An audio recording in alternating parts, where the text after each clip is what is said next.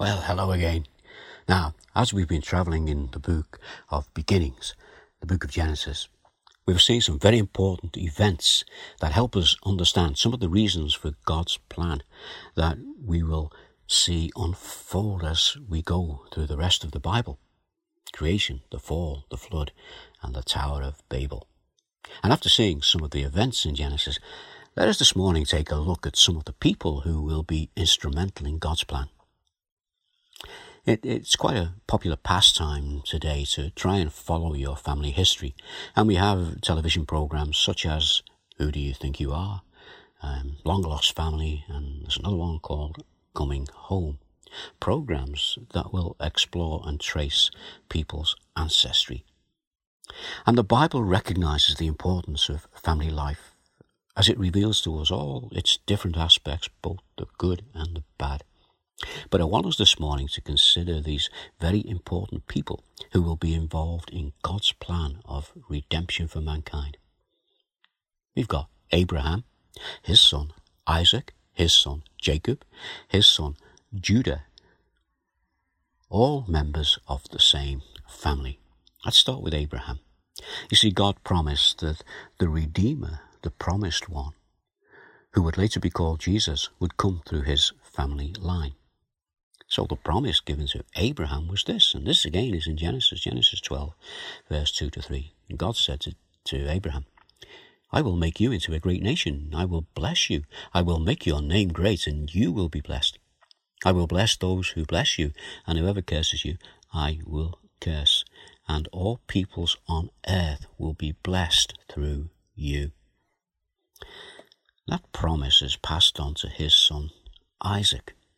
And again, it's in Genesis chapter 26. This is verse 2 to 3. The Lord appeared to Isaac and said, Do not go down to Egypt. Live in the land where I tell you to live.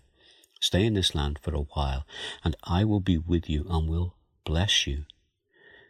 For to you and your descendants I will give all these lands, and I will confirm the oath I swore to your father Abraham. And then thirdly, that same promise is passed on to his son, Jacob, whose name was changed to Israel. And this is in Genesis, way back in 32, verse 28.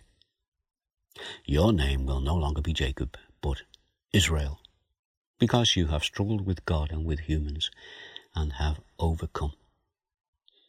Now his children would be called the children of Israel, and they would become the nation of Israel as God had promised Abraham.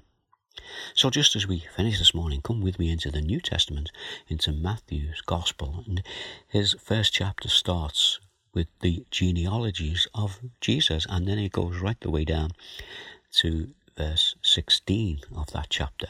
But we'll just look at a few. We'll look at the beginning and the end of what Matthew gives us when Matthew gives us the genealogies. This is what he says.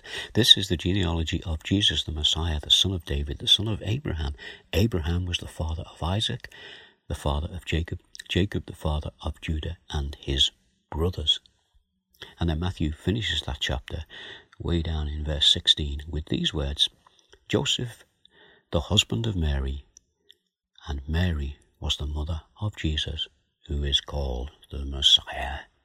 So, there's the promise given to Abraham and his family being fulfilled. Well, something for us to think about this morning, and let's just pray before we close. Our Father, we do thank you for the fact that we have the genealogy from Abraham way down to the birth of Jesus, the promised one. The promise given to Abraham that all mankind would be blessed through his descendants. Father, we thank you for this, and we thank you in the name of Jesus. Amen. Well, have a good day today, and stay safe. In the meantime, bye now.